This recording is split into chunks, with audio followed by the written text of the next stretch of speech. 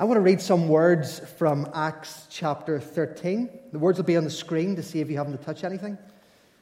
Just saying. See, we think of everything around here. We're following our 100 Days series, our journey. Some of you are doing it in your devotional time. Some of you are doing it in your home groups.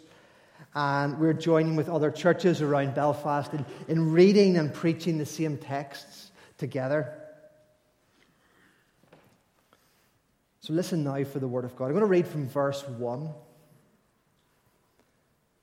Now in the church at Antioch, there were prophets and teachers.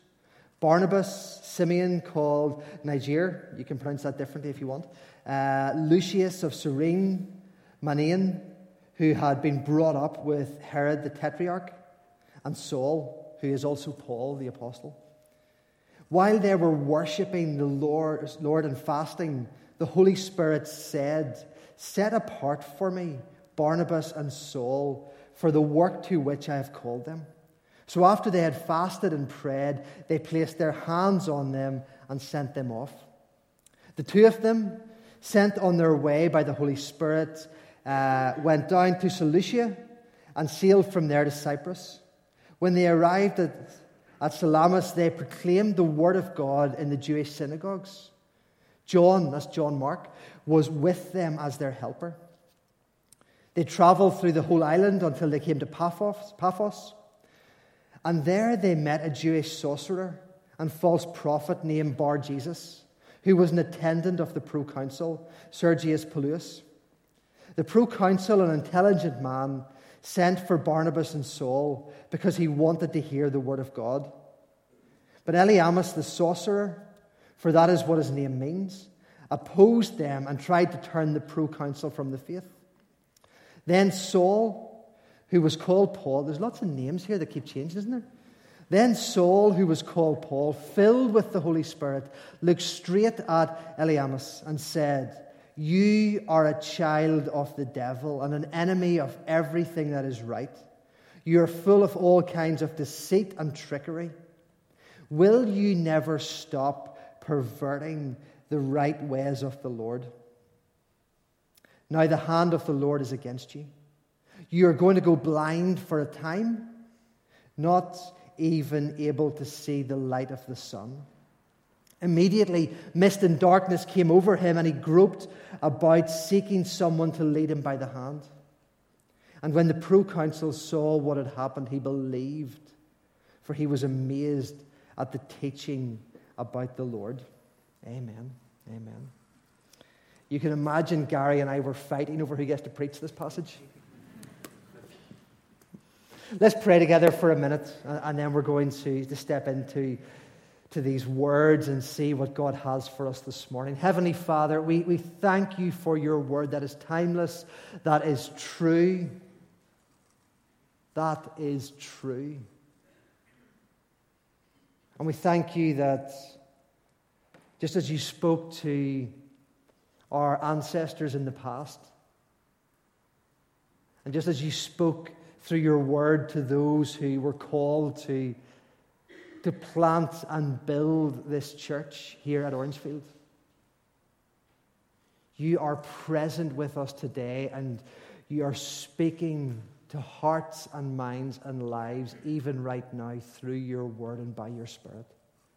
Father, this is a difficult text for us to understand, so be gentle with us, I pray. But speak truth and lead us into truth. And this morning, change lives by your word. In Jesus' name, amen. Amen. So today is our anniversary service. I wanted to call it our birthday service, our birthday party, but I wasn't allowed. I was voted down. But technically, an anniversary is the same as a birthday, isn't it? It's the church's birthday service, birthday party, because it was born in 1935. And I wanted to ask the question and offer a birthday bookmark to anyone who is brave enough to put their hand up and say they were born in 1935 as well. Now, I'm aware a lot of our senior members have stayed away today, and that's absolutely right. But is anybody going to be brave and say they were born in 35? Do we have anybody? We might not have this morning. Going. If you were and you're too embarrassed to tell, that's fine. Come and see me. I'll give you a birthday bookmark. You don't want to miss this opportunity. It's a rare, once-in-a-lifetime chance. But here's the good news. If you were born in 1935, you get to share your birthday with Orangefield Presbyterian Church. You also get to share it with Donald Duck, who made his first appearance in 1935, which I thought was pretty incredible. And in 1935, Donald Duck was born. And some people in our congregation, our families were born, and Orangefield Church was born, but it wasn't the only thing happening. Belfast was changing dramatically. The urbanisation that had happened, the rapid growth in the 19th century in the city centre of Belfast that brought the population sky high, began to move out of the city centre, and things called suburbs were being born. And up the Castlereagh Road didn't actually exist. It was greenfield sites. And these people who had moved into the city centre to work in mills and work in industry started moving out so they could have houses with a bit more space around them. And houses were being built, going up the Castlereagh Road, going up different parts of Belfast. And the people who worshipped in the Quiston Presbyterian Church said, we want God's kingdom to flourish as this city grows, and we need another church to do it. So they planted Orangefield Presbyterian Church. I think it's an amazing story. It's an incredible story. And it wasn't straightforward either, because the world was a difficult place. Stephen's already shared with you that Stalin and Mussolini were very much in the height of their power and control. Hitler was rising. There was rumours of wars and rumours of wars about to happen. The USA was in depression, and in Belfast itself, there were riots on the streets. The summer of 1935, one person quoted and said, in Belfast during 1935, months of rising tension turned into some of the worst rioting in the city since the 1920-22 period.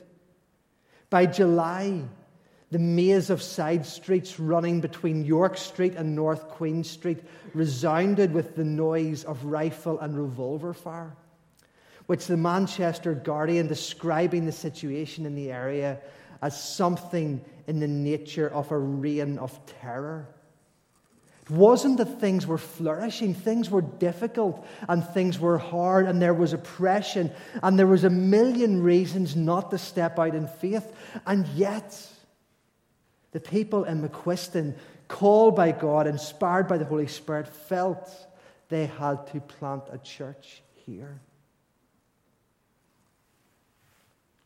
We've called this sermon Freedom in Christ. We could equally have called it Opposition and Opportunity. We could equally have called it Backdrops and Birthing. I quite like Backdrops and Birthing. I think there's something about it. But the question I want to hold out this morning, and I think it's really paramount in the text we're about to look at, when, and I mean in a spiritual way, when we experience opposition, how much of that is political? And how much of that is personality? And how much of that is principalities and powers? How much of it is because there are different power bases with different agendas is political? How much of it's personality driven, just that we have different preferences, or we don't get on with each other, and we don't like other people, and we object to what they're doing because it's a personality thing? And how much of it is principalities and powers, something spiritual opposing the work that God is doing? Thomas Aquinas in I think it was the 4th century, I should have checked that, a long time ago. He talked about the opposition and the temptation and the opposition to what the church is doing as the world, the flesh, and the devil. And you can fire those up on the screen, I think. And you can see a parody there a little bit as well. So the question this morning to hold in your minds: do you believe that when the church is alive and active, there is a force of evil opposing what it is doing, pushing back against what it is doing? It's hard to ask that question without going to the godfather of East Belfast himself, C.S. Lewis. And his famous quote that gets used all the time in the Screwtape Letters book, where he says, there are two equal and opposite errors into which our race can fall about the devils. One is to disbelieve their existence, and the other is to believe and to feel an excessive and unhealthy interest in them. Lewis says, they themselves are equally pleased by both errors and hail the materialist or the magician with the same delight. He says, there is a devil, there is a demonic force in the world, but it is dangerous to deny it completely, and it is equally dangerous to be obsessed with it and attribute everything to it. Because some things are the world, and some things are of the flesh, and then some things, yes, are of the devil. That's what Lewis is saying. Apostle Paul, he writes, our struggle is not against flesh and blood, but against principalities and against authorities and against the powers of this dark world and against the spiritual forces of evil in the heavenly realms. Jesus himself said, I will build my church and the gates of hell will not prevail against it. That sense of he will build his church in this world and the gates of hell will try to prevail against it but will not succeed, will not win. On at least 11 different occasions, Jesus directly opposed the devil and the demonic. In situations where they had gained influence over other people. He is the father of lies. He is the thief who comes to steal and kill and destroy. These are some of the ways that Jesus talks about the devil and his dominions. Planting lies in people's minds about who they are and about their self-worth. And we see it so often in society. We see it so often in society. We see it in housing estates where young boys grow up being told, this is all you can do. You can't amount to any more than this. This is the only opportunity you have. We see it with young people in terms of self-image, who find themselves experiencing anorexia, who find themselves choosing to self-harm because of lies that are planted in their minds about their own identity. He is the father of lies. He is the one, the thief who has come to steal and kill and destroy. Here's a question I've wrestled with for a long time. When the Gospels and when the Bible talk about these things, is that just an ancient way of talking about things that we now, with breakthroughs in science and medicine and information, describe as health and mental health? Is it just ancient language for a modern thing? Is that what it is?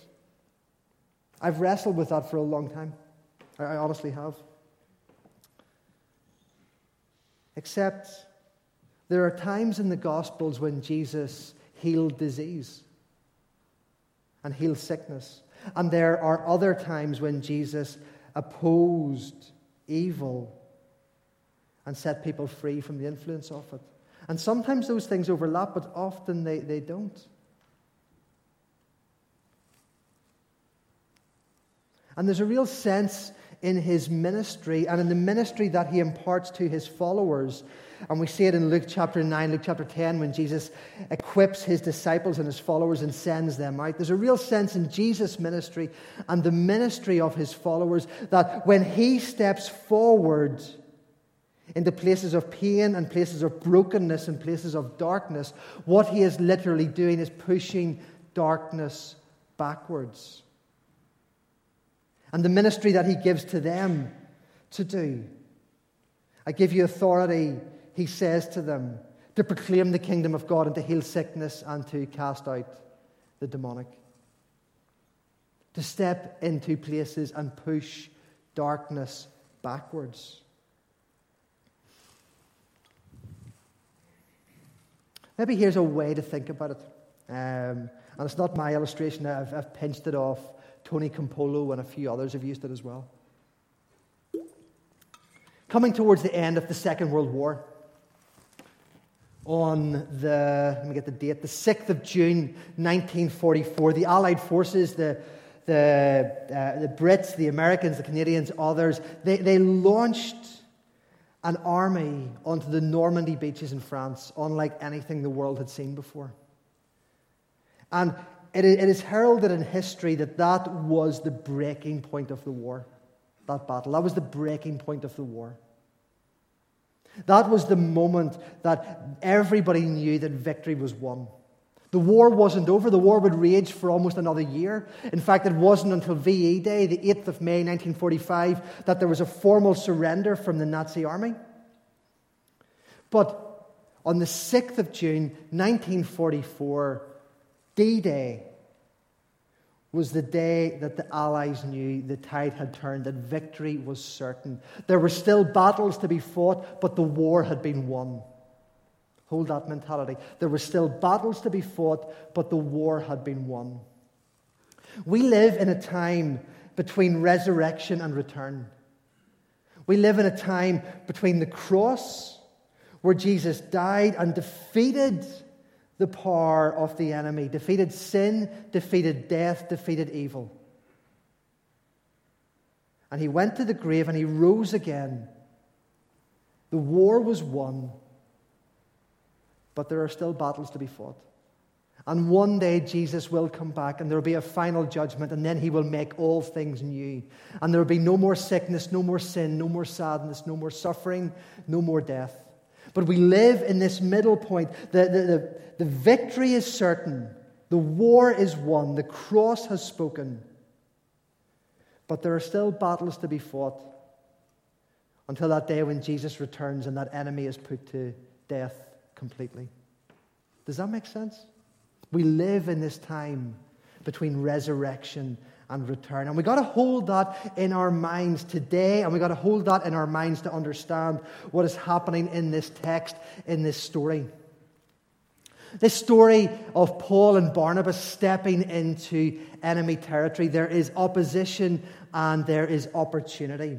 We find them at the church in Antioch. That church was probably the second largest Christian community in the known world. The first was in Jerusalem. Antioch was the second. And the leaders there were fasting, were praying, were worshiping, were doing what we have been doing all week in our prayer room. And the Holy Spirit came upon them and called out of all the people there, Barnabas and Saul, two men. I'm going to call him Paul because that's who he is. It's just easier than you thinking there's three people here. Barnabas and Paul. The Holy Spirit called them and equipped them. The church laid hands on them and commissioned them and sent them out. And they were led by the Holy Spirit into what was the beginning of Paul's first missionary journey. He would embark on 3 missionary journeys over the course of his life. This was him being led into his first missionary journey. Just a question. How is the Holy Spirit leading you? And are you aware of that? And are you asking for that? And are you listening for that? The guys went to Cyprus. That's where Barnabas was from. So they went to Cyprus. They landed in the south of the island. And they started to make their way up north, stopping in each town to preach the good news of Jesus Christ. That he is the Son of God. That he came and he died for the forgiveness of sins. They preached that message in the Jewish synagogues. That's important. They were still ministering primarily to the Jewish communities. And they were finding real favor because lots and lots of the Jews were becoming Christ followers, Christians. They were trusting Jesus as Savior. And as they moved north up the island, they came to Paphos, which was the capital then. And the success of their ministry attracted attention from the government that was there. From 2 individuals particularly. And here we see opportunity and opposition. Here we see how the backdrop's important to understand what has been birthed. The first was the Roman proconsul, Sergius Paulus. We're told he was an intelligent, a discerning, a wise man. And he was curious. He had seen and heard about the effect of these preachers coming up the island and the news of Jesus. And he wanted to hear it for himself. He was curious. So he said, can you guys come and tell me about Jesus? It's kind of a bit of a home run. Do you ever get somebody saying, you're a Christian? Tell me about that. It's a great invitation to have. So Sergius calls these guys to come and tell him the gospel. But there was another guy there who was a senior advisor to the Roman proconsul, I think a SPAD to our government, if you like. Why was that funny? And this guy was called Bar Jesus, or Eliamus. He was a sorcerer. Think a little bit less Darren Brown. Think a little bit less Harry Potter. There was something much darker going on here. This guy was seeking to gain influence and insight over people in authority using dark forces. Think instead fortune tellers today. Think tarot card readers. Think horoscopes. Think of organizations and orders that exist in secrecy, seeking to gain influence over other people and over society. And you're getting close to who this guy was and what he was about.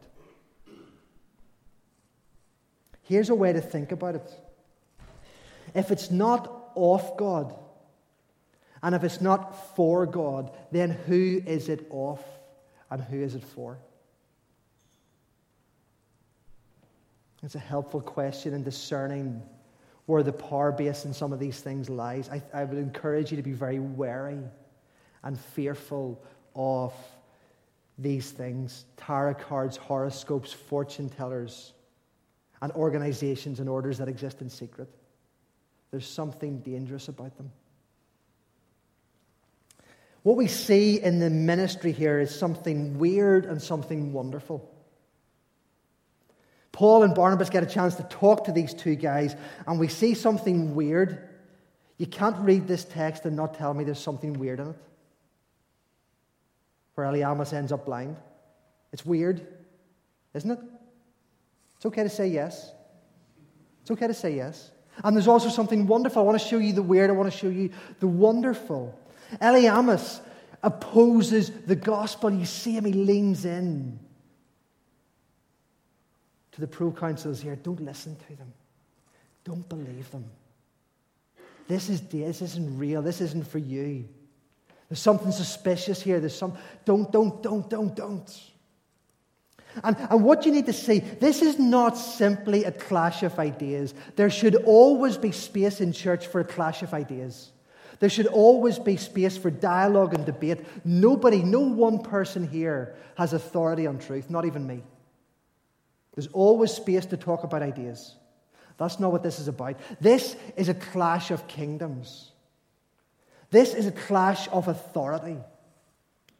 This is the kingdom of God and the kingdom of the enemy coming into opposition with one another. It's a very different thing than, I'm not sure about that thing you said, it's a different idea. This is a very different thing. This is a clash of kingdoms and a clash of authority. We see it because look at Paul's response to him in verse 10. Paul is filled with the Holy Spirit, looks directly at him, and he says to him, "You child of the devil, full of all kinds of trickery and deceit."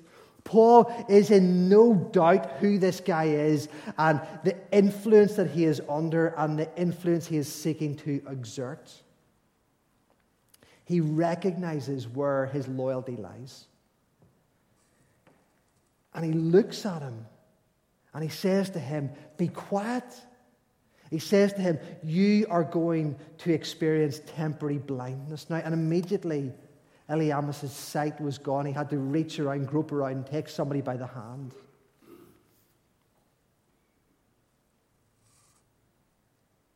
And that should make you uncomfortable. It makes me uncomfortable. And I've been reading all week trying to figure out what's going on here. And here's the best answer I can get. This is not a harsh punishment, condemnation, judgment. This is an invitation to redemption and repentance. Think back to Paul's own conversion. When he's on the road to Damascus, he's persecuting Christians. He is actively throwing Christians in prison. He oversaw the execution of a Christian, a guy called Stephen. And he's on the road to Damascus, and he has an encounter with Jesus that leaves him temporarily blind.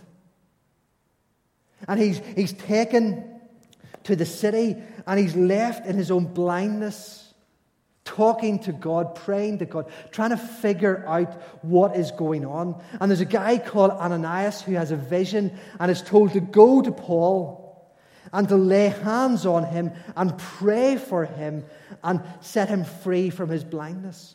And what we see is Paul has an encounter with Jesus. He is temporarily left blind. He spends time in contemplation on his own that leads to his own repentance and saying, Jesus, you are the Son of God. And then there's a prayer ministry aspect that sets him free from that temporary blindness. And so I can't help but wonder when Paul looks at this guy who is actively opposing the gospel and is speaking out against it, when Paul condemns him with temporary blindness, is Paul seeking to give him the same opportunity for repentance that he himself had in his own life? And is actually, instead of this being the harshest thing you've ever read, may it actually be an invitation to the kindest thing you've ever seen?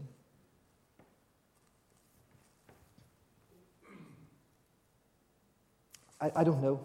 I don't know what happened to Eliamas. I don't know if he repented and gave his life to Jesus. But this I do know. Repentance is key.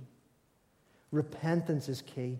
We don't get to come to God by ourselves. We don't get to heaven by ourselves. We don't get to deal with all of our mess and all of our stuff by ourselves. We need to repent and turn to the cross and turn to Jesus and say, I am sorry. Won't you forgive me? Won't you heal me? Won't you fix me? Won't you make me your child? Repentance is absolutely key in this journey. We cannot do it by ourselves. And if you are someone who either recently or in the past has dabbled in any of the darker stuff that we've been talking about, the occult, Ouija boards, horoscopes, I want to encourage you to repent of it.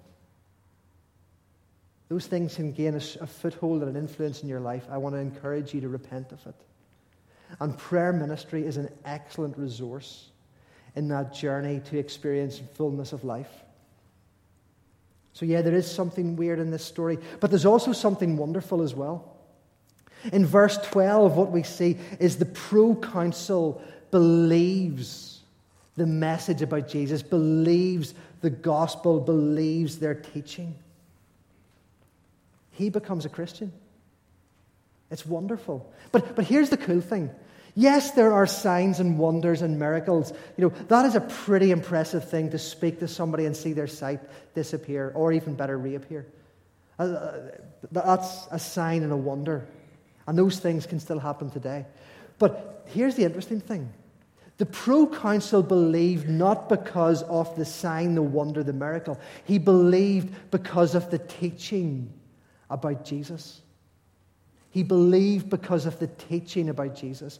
He believed because of the proclamation of the good news. He believed because of the articulation of the hope of the gospel. He believed because he heard the story of Jesus spoken to him. And for 2,000 years, speaking about Jesus has been the primary way that people have come to see him as Lord and Savior and given their lives to him. Salvation comes through hearing, the Bible tells us. And so we cannot be scared to talk about Jesus with our friends and with our family. Don't ram them down their throats, but in the right moments, take those opportunities to talk about Jesus. And this is a hugely significant moment, and this is where we're going to land. This guy Sergius Paulus, the Roman proconsul, he's not the first Gentile, the first non-Jew to become a Christian. There's been loads of other ones beforehand. Cornelius is one example. There's loads of other ones. But this is the moment where something shifts in the ministry of the early church. This is the moment where a door opens for ministry to the Gentiles. The very next town that Paul and Barnabas go to, the Jews there reject their message, so they turn and they preach to the Gentiles, and revival breaks out. Revival breaks out, and Paul says, do you know what? From now on, I'm not just going to preach to the Jews. My ministry is going to be to the whole world. I'm going to tell everybody about Jesus. I'm going to tell Gentiles about Jesus. Because I think God has opened a door. The focus of Paul's ministry shifts. And what we see for the rest of Paul's life, on his 3 missionary journeys, he preaches, and hundreds and thousands of people from all kinds of backgrounds give their lives to Jesus. They plant churches. They see people make decisions to follow Jesus, who then go on to become disciples of Jesus, who then go on to become leaders who make disciples. This is not just about making a decision to follow Jesus. This is about giving your life to Jesus and being a disciple who makes disciples. Something we write on the front of all of our literature. Churches planted, decisions made, disciples raised up, leaders raised up. In this moment with the Roman proconsul, the promise that God made to Abraham right back in the book of Genesis, where he says to him, through your offspring, I am going to bless the whole world. This is the moment that promise comes to fruition. This is the moment that the whole Bible starts to unfold and blossom and spread out from. You and I are here today as followers of Jesus, having heard the gospel and responded to it because of this moment. Because you and I are Gentiles, we're non-Jews as well. Birthed in a moment of spiritual opposition. Is it any wonder that the evil one was so opposed to the proconsul hearing Paul and Barnabas' message?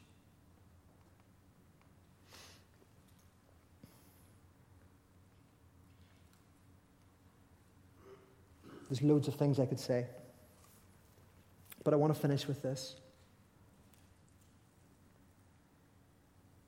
There is a global health pandemic raging in our world at the minute.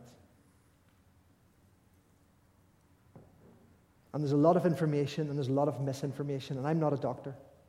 I'm a theologian. I'm a follower of Jesus. I don't know how this is going to play out. I think it's going to affect a lot of us in very personal ways. And it's going to impact the lives of people we know and love. But we are not called to be fearful. We are not called to be greedy. We are not called to exist solely out of self-interest. We are followers of Jesus Christ. We have a hope that is stronger than death. We exist between resurrection and return, and we believe in a God that is sovereign over us and a God who is present with us. I can see, and you can see on your social media feeds and on the news, all of the ways that the enemy is exploiting this current situation. The rise of fear, the rise of panic, the stockpiling food, so there's no food left on the shelves, and all of these things. That's not what you and I are called to do. It's not who you and I are called to be. We are called to be a living expression of the love of God in a world that is scared and a world that is hurting. And maybe, just maybe, this could be an opportunity for Christians to reach out to non-Christian friends and say, do you know what? The most common verse in the Bible is, do not be afraid, for the Lord your God is with you. Can I pray with you? How can I love you? How can I serve you? We have an opportunity here to be the church as the world watches. And we do it as we live between resurrection and return. We are called to step into the darkness and be light. Through acts of compassion, through prayers, through words, through the good news of Jesus. In the promise that even today, His promise is true. I will build my church, and the gates of hell will not prevail against it. Let's pray together.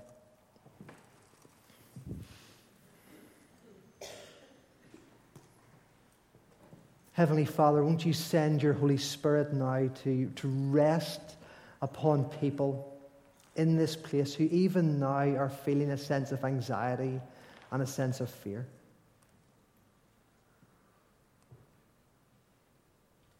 And minister your peace.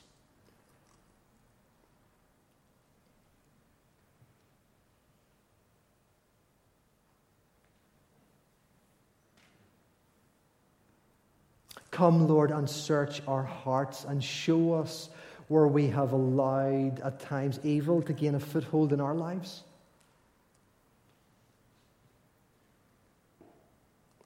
If there's things you're aware you need to repent of and say sorry for, just take a moment now and say, Lord, forgive me and help me and set me free.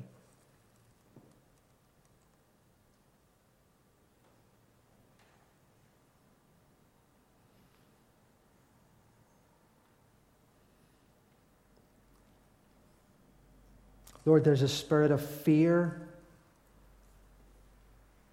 a spirit sowing lies, running rampant in our society at the minute.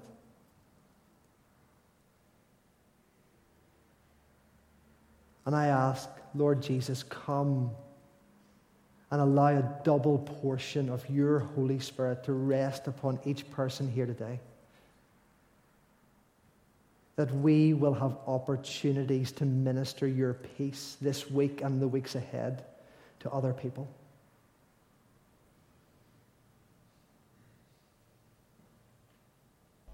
To bless elderly folk in practical ways. To pray with people who are experiencing hyper-anxiety.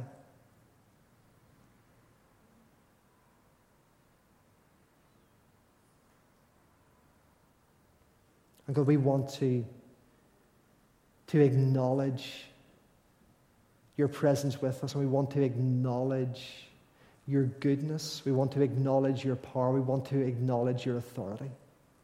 You are a holy God. And in good times and in bad, we trust you with our lives and with your church. In Jesus' name, amen.